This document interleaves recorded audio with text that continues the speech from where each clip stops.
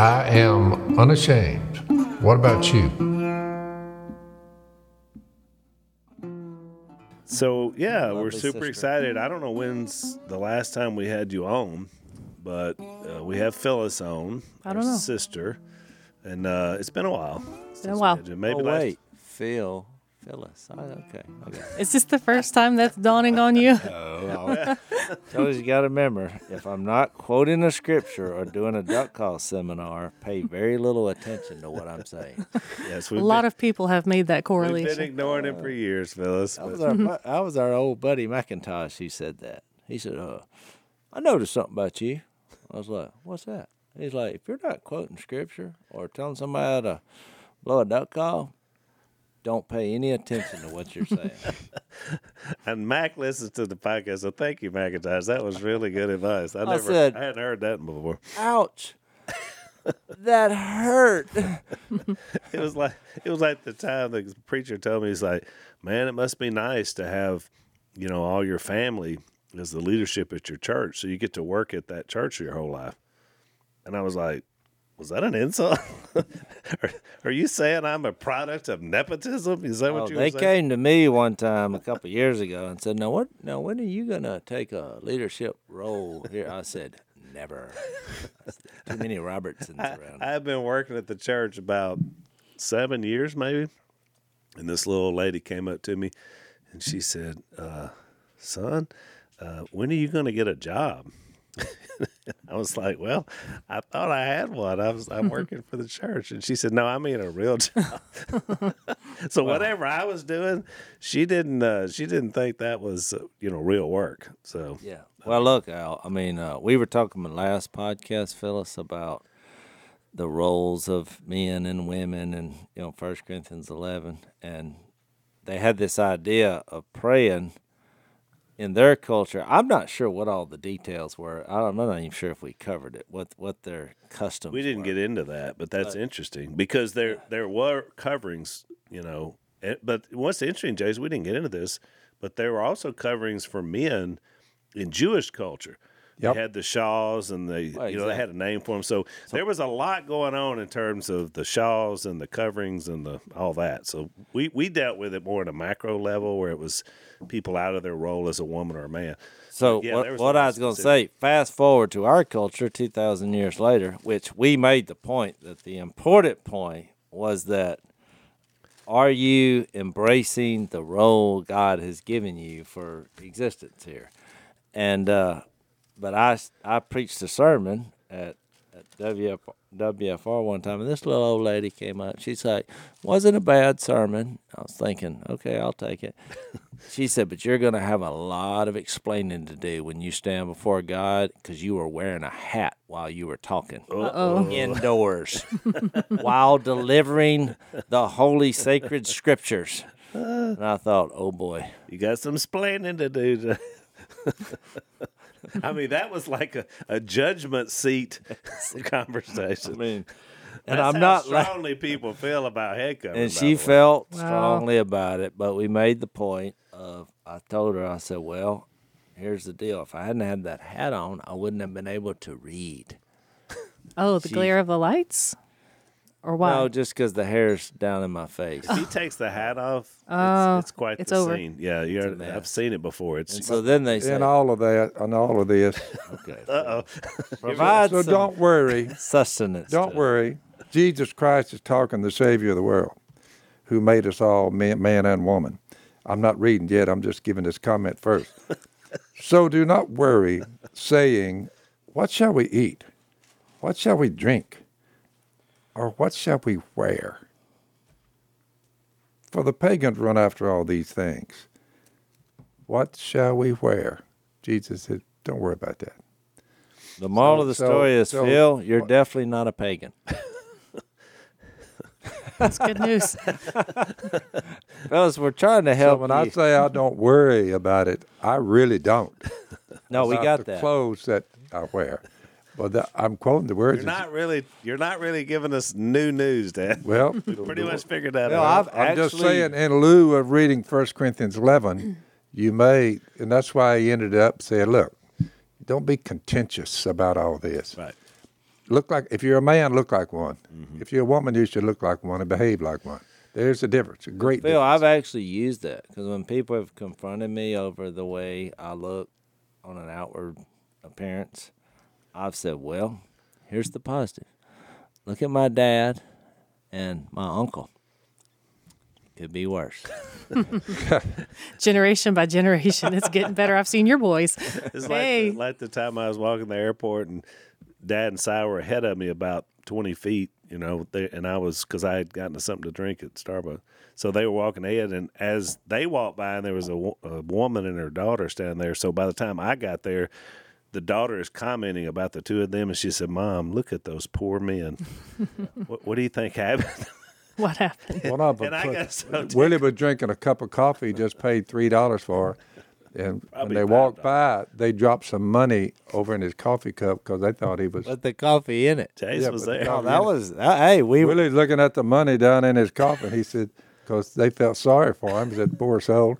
There was Willie there, Wow. multi-millionaire. You know what looking we at the were rough. doing? That was in New York. Yeah. We were actually talking to a network about possibly doing a duck reality show. Yeah. And they said, yeah. And someone thought he was homeless, on the way to the Well, because meeting. everybody's walking fast Yeah. in New York. They see a cup out. They just got the visual. And Saw the beard. plop, plop. At least people are still generous and giving and Yeah. caring. That's Yeah. good. Take it as a positive. Yeah. Take it over. It was Yeah. like when Jace got kicked out of the Trump.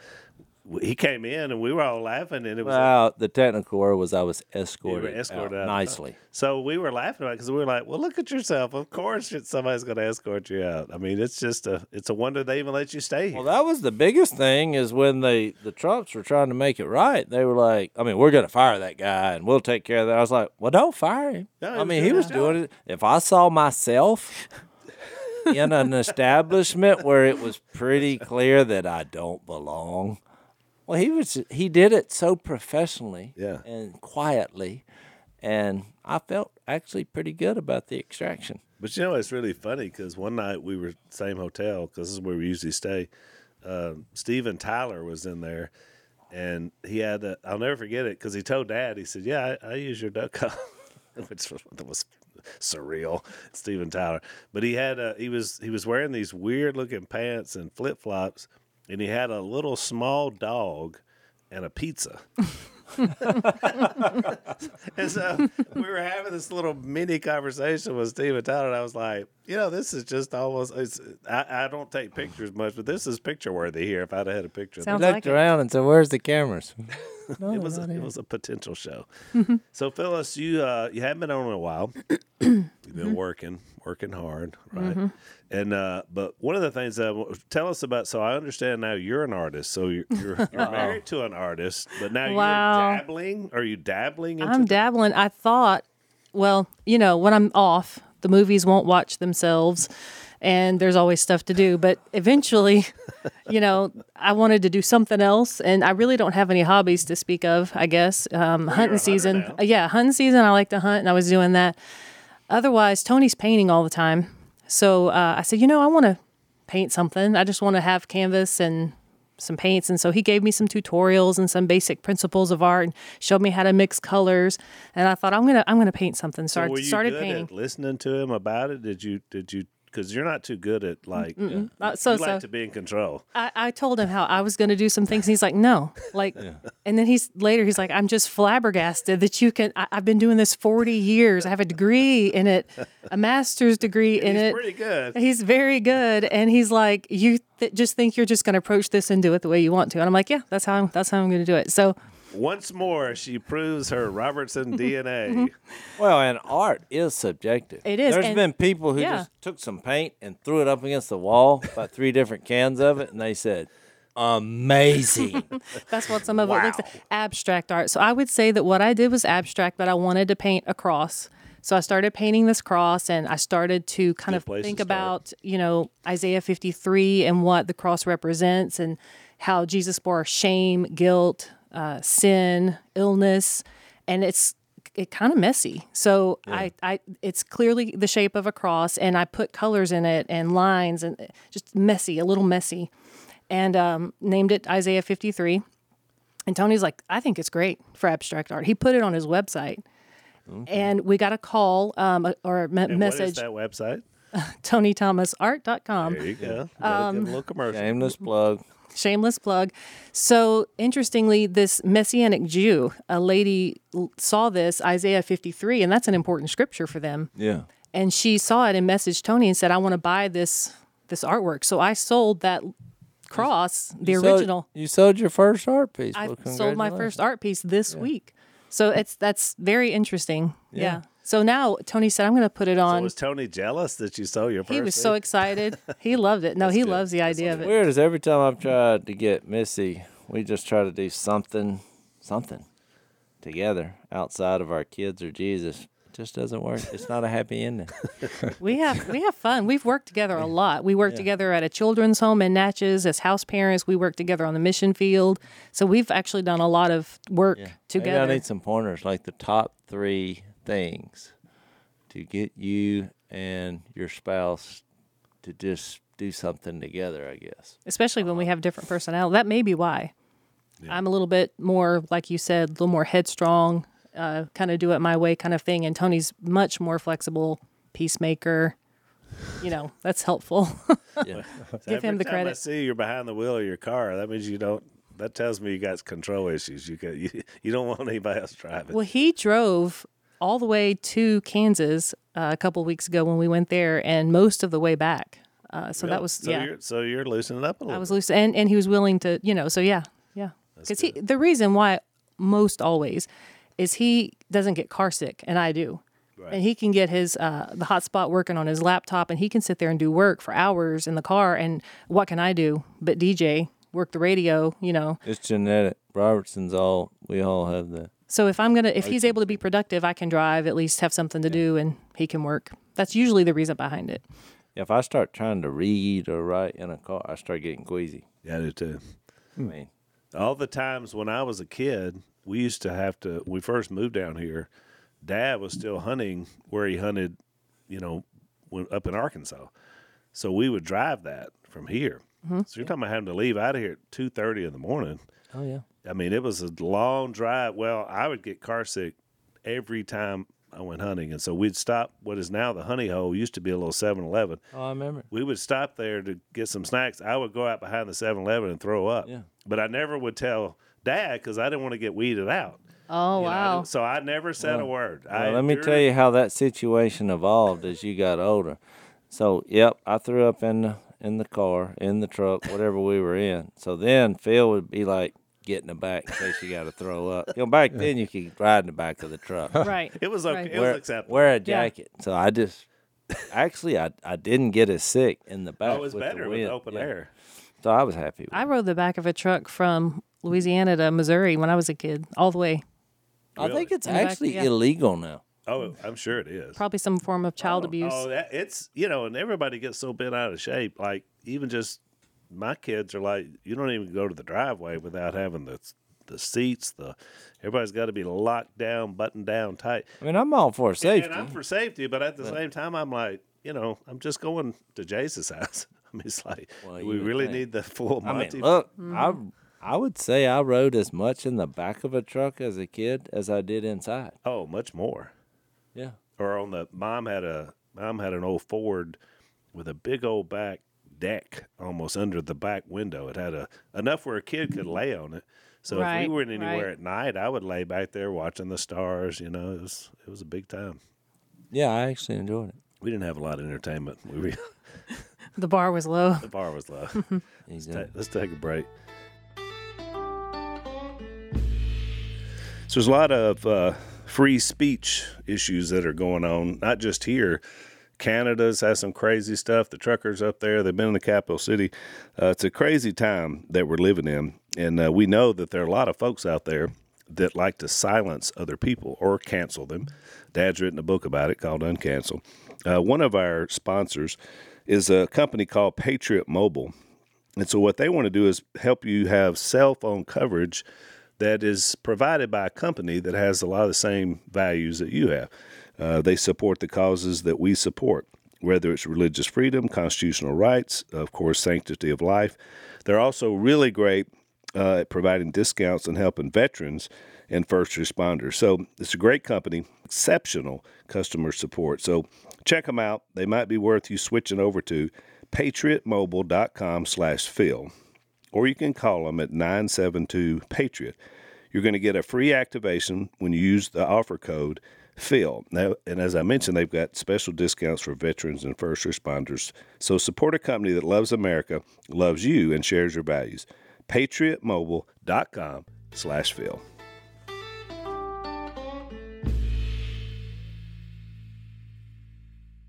So, Phyllis, so I want you to, so you did your first testimony, speech, I did. kind of since you've found out who your family is. And so I want to talk about that and kind of give your perspective of how you think it went. Because you were in Missouri? Is that right? Kansas. Were you nervous? I was nervous. It's okay to be nervous. Tony and I have done, we've spoken at churches for missions work. Yeah. Especially for Nicaragua, but other countries we've done short-term trips. And usually he takes the lead on all of that, but I'm there and I've spoken some. But this was me by myself in a church there Sunday morning, 2 services. Oh, wow. Were you wearing camo? I was not. Good, I wore good camo. call. I just asked that randomly because question is sometimes that? they ask for Yeah. did you wear your camo? And I'm That like, didn't "Yes." come up. I wore camo the day before because I hunted with them and Tell was at their that. banquet. So tell kind of the whole genesis of the weekend because it was a really interesting story. It was so much fun. One of the organizers of an organization, a ministry called Hunters with Mission, they support an orphanage in India. They contacted Tony to see if he would be interested in donating the wood duck print that he painted for Miss Kay to their raffle banquet that they have every year. And they use that money to send directly to India. And he said, sure, I'd love to send you that. And because he talked to me about it, and he's like, these folks are doing this mission work, and they do it with a waterfowl derby. They hunt geese and ducks. I said, so they have combined hunting and missions. Like, I'm in on that. That sounds great. So we happily, said we'd, send that duck print to them for their raffle.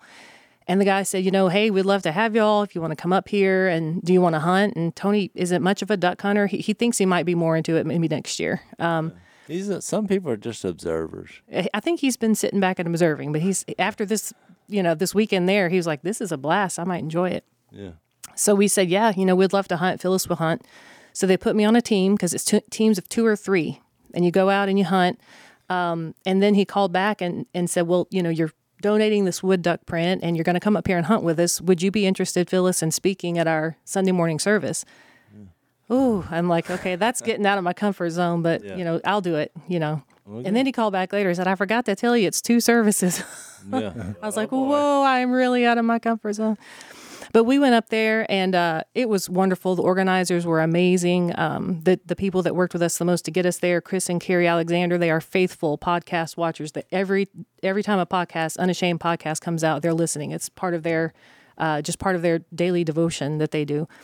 And I call them Notification Nation because I didn't realize that people were being notified every time a new podcast dropped. But I kept talking to people, and they said, I got the notification. I was like, so you're going to have to explain to me what that means. And so they did. And I was like, oh, I get it. So, and they usually just stop whatever they're doing. And, the hardcore, ready to watch. They're watching it. Yeah. There's a family there, the Bayless family. They started this. The mom and dad Bayless went to India and went to this orphanage and saw the great need that they had. And so they started out of their church. I think it's Lone Cherry Baptist. They're in Independence, Kansas. They started this waterfowl derby. And it grew so much, so quickly that they asked one of the organizers, hey, can we have it at your church? So it was at the First Church of the Nazarene in Independence, Kansas. It was packed. So we had a great day hunting. And then we went to the banquet that night, and they did the raffle. They raised, I think, almost or right at $27,000 to send to India through this. Right. Great time. And then the next morning, Sunday morning, I spoke at the 2 services, and I was nervous. I've never done anything like that. So I put together my testimony and shared it with them. Well, you sent your notes to me and Lisa, and we looked over them. But, it was great. I had nothing to add. I thought you laid it out beautifully. And I thought it was interesting because you had a couple of funnies there to get things going. One time you walked out of your waders or something. I don't know.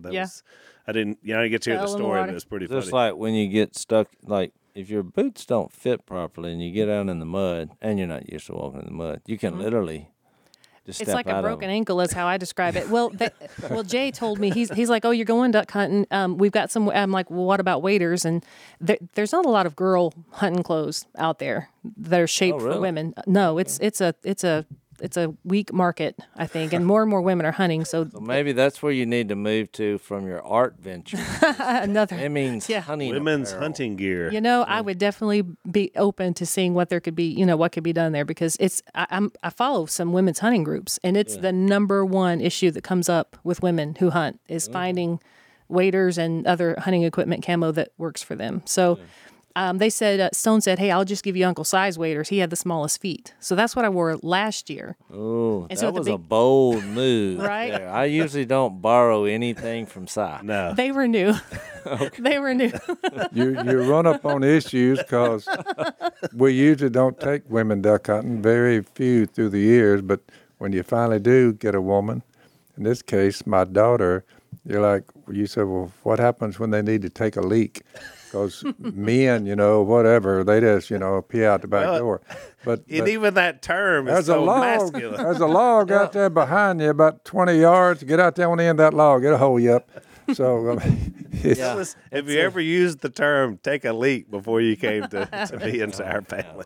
I don't personally use that terminology, but, hey, whatever works. Of course, for you. it's funny because I remember when Phyllis was prepping about hunting, that was one of her big questions. She was like, Yeah. because Phyllis will ask, Well, that is a legitimate. yeah, question, she's like, huh? what do you do when you have to go to the bathroom? I said, oh, it's a problem.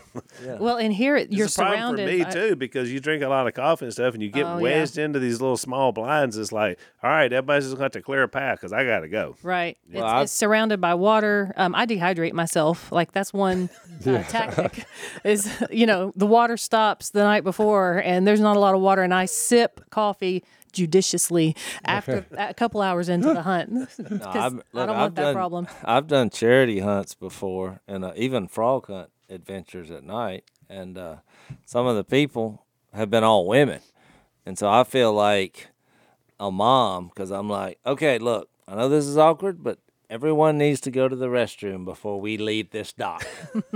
'Cause we're out here in the wild, and the frogs. This in the summertime. Yeah.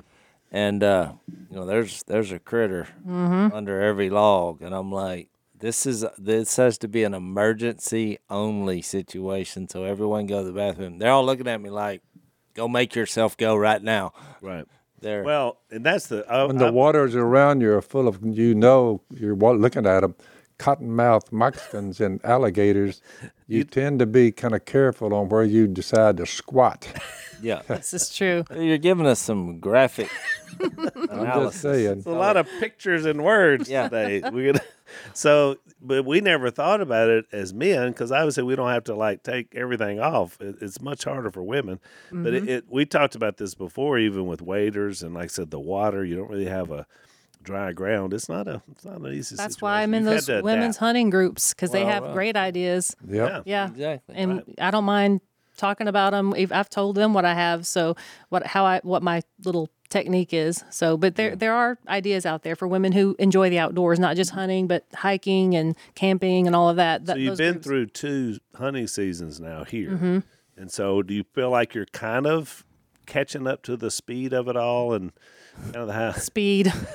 I am not fast. By and the it's a time I fact. realize that there is a duck there, it's dead. Yeah. It's gone. I would say that's the number one thing when you're learning hunting because you're around people who are obviously experienced and the speed at which everything's happening. I mean, it's really like the equivalent of an NFL football game. That's right. I mean, you like, oh, I played some flag football at my church league, and you go out there. I'm just from what I've heard, and I think the same thing with ducks because most people by the time when they get up, it's over. Right, It's already right. happening because everyone else, the anticipation, they're functioning at a way faster speed. But you're right. Oh, go ahead. Well, it was fun in Kansas because one of the youngest Bayless son was there with us, our team. His wife, who's newer to duck hunting. So I felt like I wasn't in the company of you and others who just muscle memories right there. So I felt like I had a chance, and I did shoot a goose. Oh, really? I Okay. shot a pintail. Yeah. and they were Yeah, they definitely have mine. a little bag. Well, your shooting has gotten better. I mean, we had to have some. I forgot when that all happened, but I remember one day I just had to say, I was like, Phyllis, let's stop. Let's time. We had a timeout on the Timeout. shotgun. I don't think I shared this before, and I didn't want to embarrass you, but I was like, you know what? You're my sister, because I think somebody said shoot a duck, but you were so far off. I was like, there's a technique that's off here, It was. and you really, because you really just didn't have your head looking right down that gun barrel, matching the bead up to the duck. It was just some simple tips, and I'm not thin-skinned. Like, that doesn't bother me at all to receive positive reinforcement, So I'm saying criticism. you're good about asking. Let's take a break. So we have a new sponsor. I always love new sponsors, getting to talk about them. It's called Battle Box, and I've got the Battle Box right over here. And they've sent us a little more for us to talk about than you would typically get in the mail when you first sign up. But I took out one of their things that they send. These are like outdoor survival, camping, especially if you like to go and enjoy the outdoors. There's a lot of great stuff in there. Here's one, Jace. It's called a solo stove, which I thought was interesting. This would be great in the duck line. So you can, heat your coffee on it. You can cook on it, cook you some soup, whatever. It's a way to be able to do that. So it's a great product. And what they do is they're going to send you a box every month, and it's going to be about half the price if you had to buy all these things, on your own. So it's a really good deal. And it's kind of, like that excitement of showing up at your house. So from right now until March 31st, you get a free mystery box worth $115 or more with any subscription at trybattlebox.com/Robertson. That's trybattlebox, BATTLEBOX.com/Robertson. So you can get that free box to get you going. Check them out, trybattlebox.com/Robertson, and get ready to get a box every month. So you can fix yourself a cup of coffee with that in the blind. Got your fire right there. But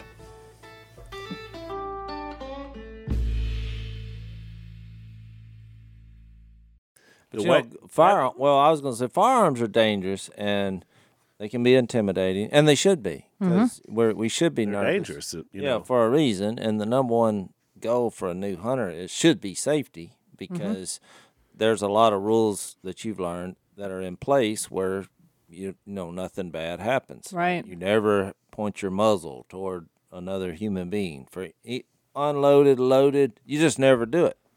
You never have your finger on the trigger until you're fixed to shoot the duck. Don't take your safety off unless you're about to pull the trigger. Exactly. It's all in one, these kind of things. But the little things because a lot of people, they're intimidated of the gun, and subconsciously they're trying to shoot it and have their head as far away from it as possible. Right. It's like a reflex to, this is going to kick a little bit, and it's a combustible weapon.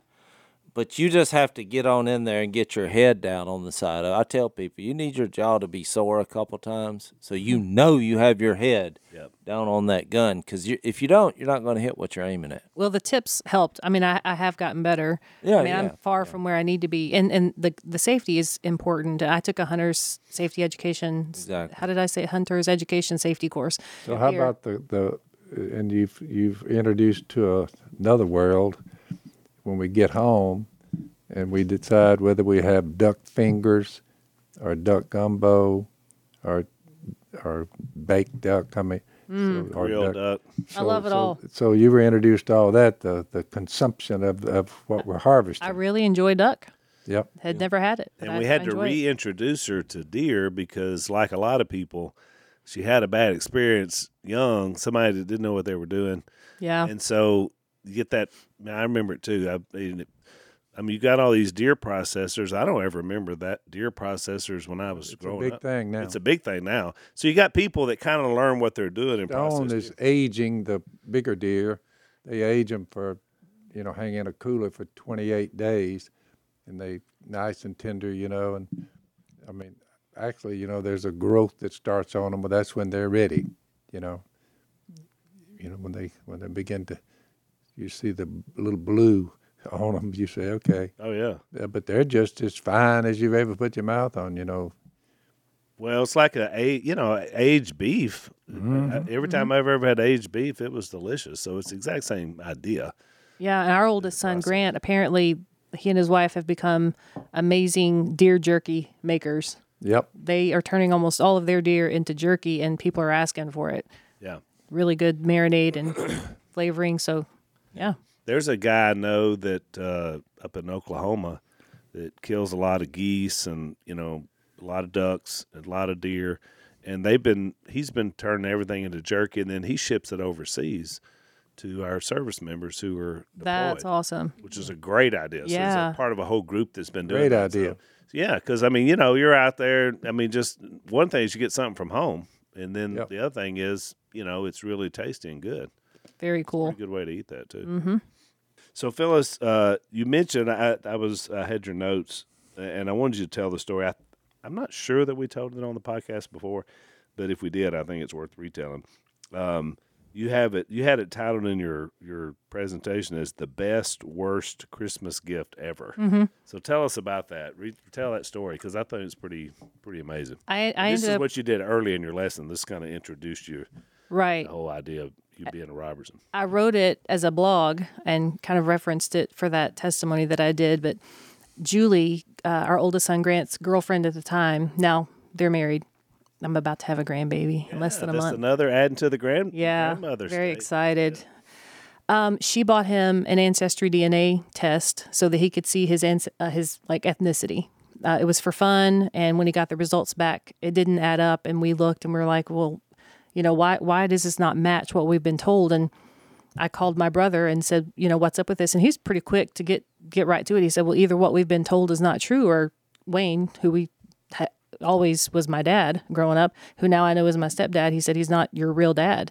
And so I've had questions before, and I'd even directly asked my mom, "Are you sure Wayne's my dad?" They were separated at the time that I was conceived, so there were questions, and I was different in some ways.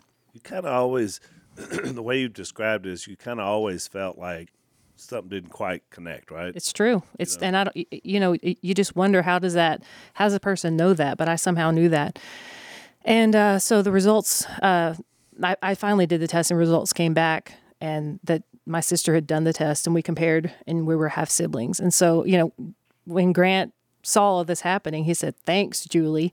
You've bought this gift and opened up a can of worms." Yeah, what a great present. Yeah. Oh, darn. It's both the best and worst Christmas so gift it was ever. the best, worst Christmas gift ever, because it ended up leading to me finding you and my, newfound family. I don't like calling y'all new family, and by now it's not even new family, but newfound.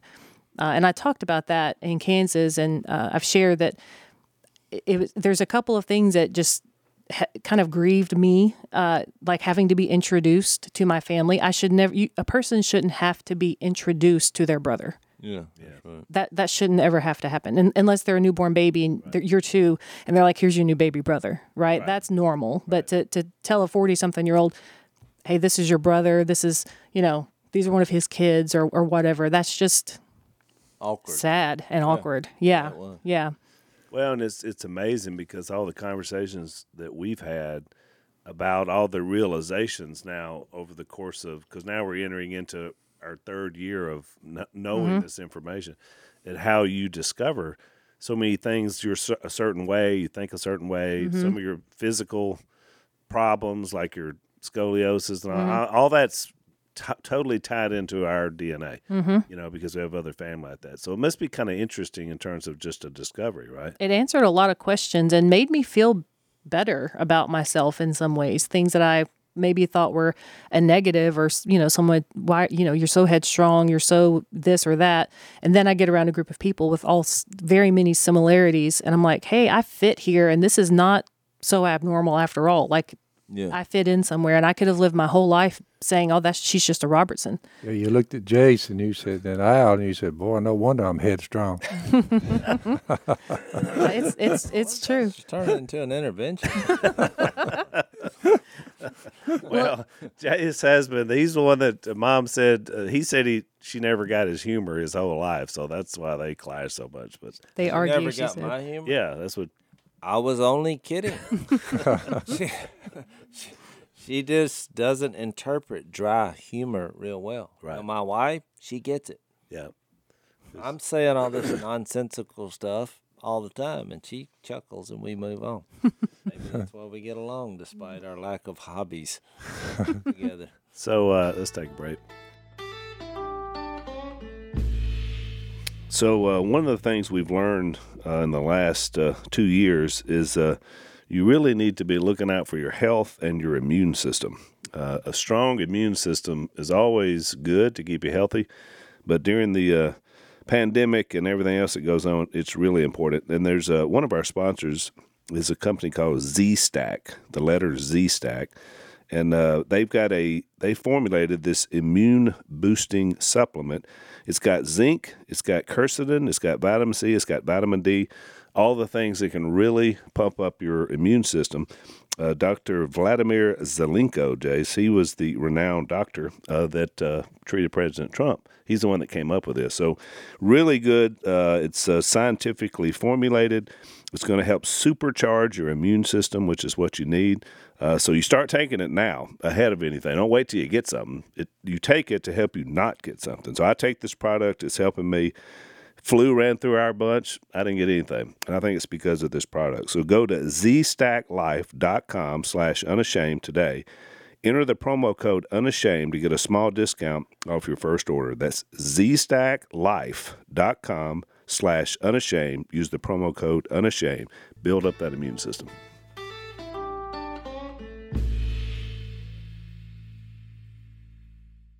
So you shared the gospel and you used the symbols that we use. So tell us about how that went over with them. Well, for visual, I had a little bit of not really a full slideshow, but some visuals in the background. And the main one was the gospel symbols.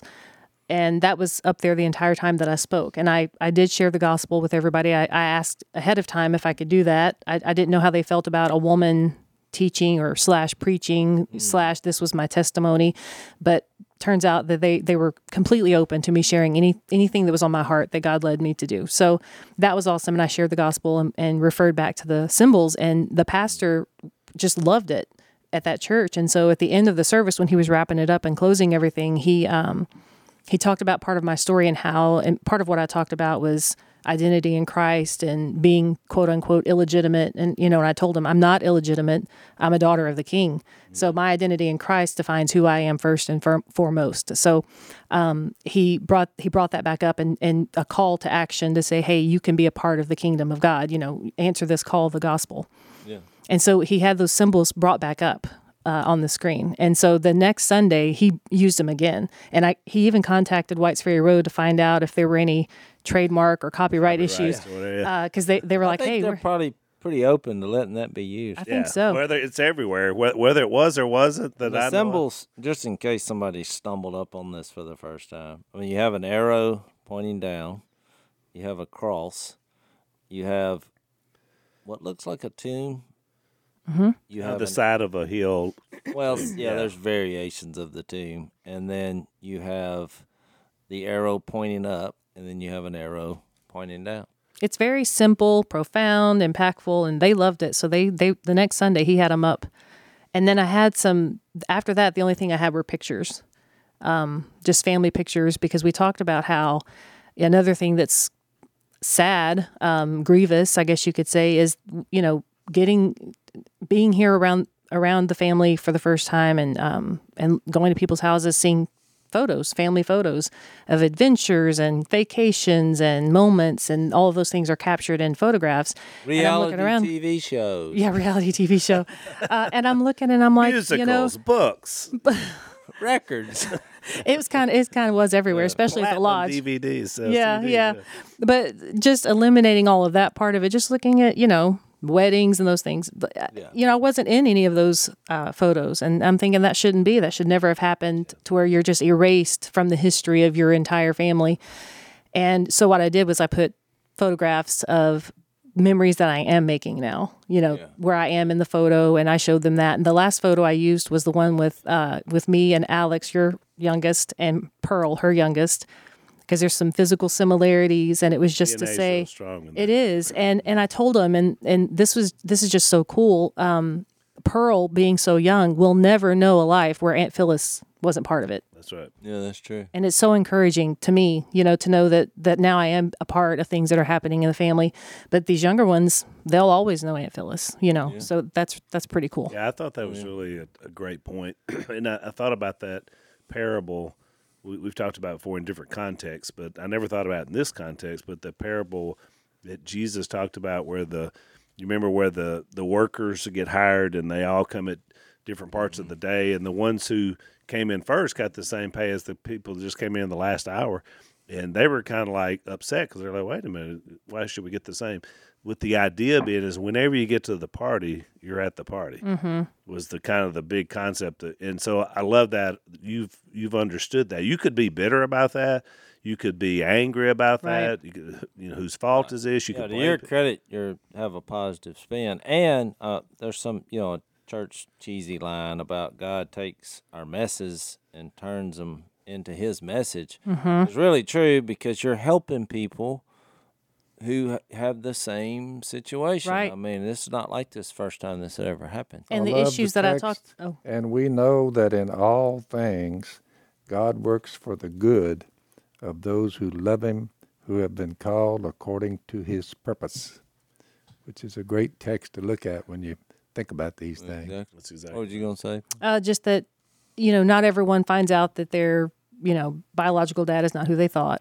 They certainly don't find out that he's a celebrity. All of that is way above and beyond normal.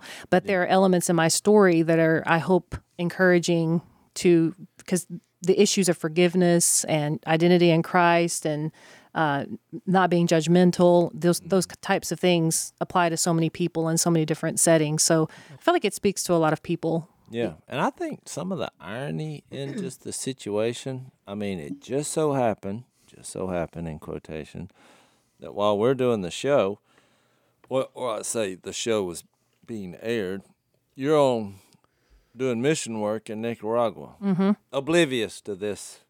So you only heard about it as You're a not- phenomenon, yeah. So thankfully you're not tainted, because really the shock, I mean, I'm just going to put my viewer and listener hat on, and the shock of you saying, looking at a picture, here's the cover from our little duck show, and you're like, this is your family. Yeah. I mean, I think my response would be, you have got to be kidding. There's no way. Is this the Louisiana hillbillies? I mean, what happened? It just because, pretty rough look, probably. Outward appearances, not important. Yeah. Haven't ever Well, been. Haven't That's ever what been. I'm saying. There's So- irony here. There's some irony in this. I do think most people would have that view on outward appearance and say, oh wait, there's been another mistake. This can't be happening. Let's take another break.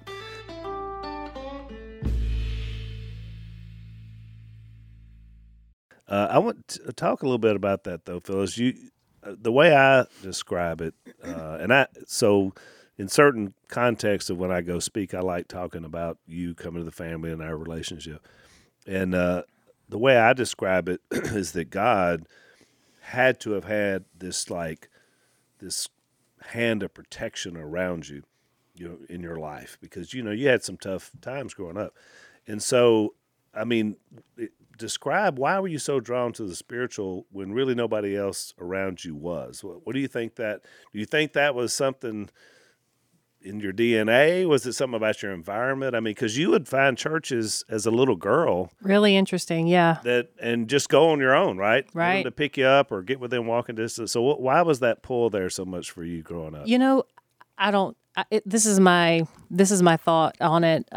When I was conceived during duck season, so early 75, Yep, you were converted in the summer of 75. correct. So I was still in the womb when you were converted. So by the time I was born, you had begun to change your life and lead your family in a spiritual direction and attend church and Bible studies and practice hospitality and everything that came from that. and you were doing that as an example for your wife and your sons at the time and your household, well, I think God said, Phyllis isn't physically in that household, but she is his daughter. And I think he honored that. I think there was a grace that just extended to me. Wow. And there is no explanation. I wanted to go to church. I loved Jesus. I wanted more of that. And we did move a lot. I would call the church bus. I would walk to a nearby church. I would, if I did have a family member in Missouri, I had a couple aunts that went to church. I'd go with them. And I just always loved to go to church. I went to Vacation Bible School when I was 9 at a Baptist church in Quitman, just down the road from here. There was a call to answer the gospel, and I walked up there all by myself, age 9, and talked to the pastor of the church and shook his hand, and he prayed with me the sinner's prayer, and I accepted Jesus as my Savior at age 9. Wow. And I grew up fast, and I feel like that was legitimate. I was 9 going on 20 probably at the time. Because you were running everything. I was a precocious kid, and definitely I felt like by then my brother and sister had left the house. Every one of us escaped the household as soon as we could because it was so dysfunctional. And by then they had left, and so I was the adult in the room pretty much everywhere I was with my Tell family. the story about when you opened your first bank account. I love that story. So my stepdad had a traumatic brain injury from a drunk driving accident before I was born, and so he was always, brain injured and had some issues there. And he eventually got on disability. And when you're a minor child of a person who has a disability and they get a check, you get a check for your minor dependent. And so he got that check in his name, and it says to his name for Phyllis, So he gave it to me, and because he knew how adultish I was age 12. He said, here's your check. This is for you. This is to take care of you. I said, okay. So I went down to the bank and opened a checking account and gave it to the banker. At 12. I said, I need to make sure this check gets deposited in this account, every month. And so he said, okay, but Phyllis, you're going to have your daddy come down here and sign this. And I'm like, why do I need my dad to come down and sign this bank account? That's my money, Yeah. and I can open this account just fine. Thank you very much. And he's like, well, you're 12. So he came down and he signed off on it. But at that point, I had a checkbook and financial freedom. And I started actually working when I was 11, just bussing tables at a restaurant that my sister married into a family that owned a restaurant. So I was cleaning tables, getting tips, and kind of worked my way up. So I was working my little part-time job, got that check every month, and I moved out. But you were that's what's so amazing. I mean, you were a godly girl. You weren't even a woman, even though you felt older. And yet, where a lot of people would have used the freedom, independence you had to just run headlong into some sinful life or situation, you never did. I didn't. And you love God and served Him. I mean, I just find that incredible. well, I've said before, you can use your upbringing or traumatic events that have happened to you as an excuse for bad behavior and bad choices, or you can use that as the reason why you choose to have a different life. And I knew for me, my personal testimony was stay in school, make good grades, and stay in church, have a relationship with God. I knew, I'm like, if I can do those two things, I can overcome this dysfunction and poverty and have a different life. And that's exactly what I did. God's hand was on me. Yeah. And I do think that's one of the reasons why the transition of all of us living together and doing life together now is as smooth as it has been because of our commitment to Christ. I mean, Jay says it all the time. He and Missy have nothing in common, or initially at least, but Jesus. Mm-hmm. And so how that made everything else work. And I would say the same thing about us, because look, it's not easy. We're merging in, not only you and Tony, but also your sons, their wives, which is also addition to you. And so it's not always an easy or smooth transition, but it's been great. I mean, just, thinking about the alternatives of how difficult it could have been. It could have been. And credit to you and Lisa. I mean, seriously, you two have been instrumental in making sure that, our transition here has gone smoothly. Right. You invite us to all your family get-togethers and include us and so much. And that has been a difference maker. And living at the lodge next door to you and Miss Kay, we can go down and have dinner, just visit, just stop in anytime. And that's been also very helpful. So that closeness, that proximity, and just being included. Well, it's funny because one of our friends, Joe Neal Kirby, who's she's a PhD in marriage and family and all this, counselor, and she told Lisa and I before we met you in person, but we had been talking, and of course, they're some of our close friends. She said, well, this is going to affect your dad. Your dad's going to be different with Phyllis than he has been with the guys, with the boys. And I was like, yeah, right. It's like, Dad's got one mode. That's it. So I spent all this time with you, like trying to prepare you of how Dad is. Don't expect him to be compassionate or super touchy-feely. And I go through this whole thing. The first time Dad meets you, I mean, it's like he was totally drawn in that you were different. And so I was completely wrong. She was right because I think it has been. I put her face in my hands and I looked into her eyes and I said, yep. Well, that's even when I saw the picture back when we were doing the podcast. Yeah. It was a letter. By the way, we discovered your letter on the set of Unashamed podcast. Well, yeah, it was after the podcast. It was like, in your bedroom now. Like, the other give place. this Wow. Phil, and you were looking through it. I was reading it, and I was like, But this when he won't turned work. that picture, I said, you need to look into that. There was something, I felt the same thing. Jace was like, because I read 75, and you in mentioned your defense, Al, we get a lot. I mean, we had a lot of this stuff.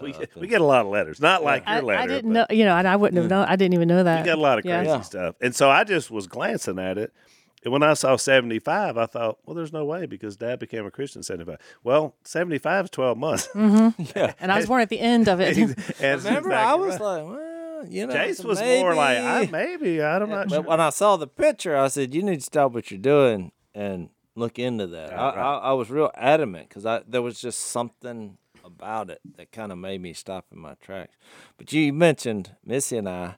But, when you read 2 Corinthians 5, because I keep going back to that in our study, what God does is he gives us reconcilable differences, Yes. which is the exact opposite of the way the world functions. Because they say we're going to divorce over irreconcilable differences. Yeah, Missy and I have none of those. They're all reconcilable, and That's a good point. which I think is because of our foundation. I mean, we love the Lord first, and we love each other, and I think we have a dynamic marriage. But just from people that observe us, they're like, "How in the world are these two people getting along?" Because I'm telling you, all the little stuff we cannot be further apart, but they're reconcilable differences, and I think it's challenging and it's interesting. It makes it adventurous, and I actually enjoy hearing all these things that I've never heard about before. And she's telling me what she did. I'm like, why would another human being do those things? But she seems to enjoy them. Which is why Missy is one of my favorite guests on our podcast because Jace just squirms the whole time. And it takes me back to my childhood of enjoying Jay squirming. So it's like, it's a very nostalgic thing. Well, because I never have any idea what she's fixed to come up with next. She makes you nervous. Which makes it really great. Makes me a little nervous. That's why I buried her. All right, we're out of time. We're about to go to the overtime, and so I just thought what I wanted to talk about in the overtime. We've been talking about 1 Corinthians 11, so I want to get your take as a woman on that passage, and especially growing up as you did. So in our overtime segment, we're going to do that with Phyllis. So thanks for listening today. That's the new shirt we need. Reconcilable difference. That's good. That is good. That's a good perspective. Give me my Excellent. check and my shirt. Thanks for listening to the Unashamed podcast. Help us out by rating us on iTunes. And don't miss an episode by subscribing on YouTube, and be sure to click that little bell to get notified about new episodes. And for even more content that you won't get anywhere else, subscribe to Blaze TV at blazetv.com/unashamed.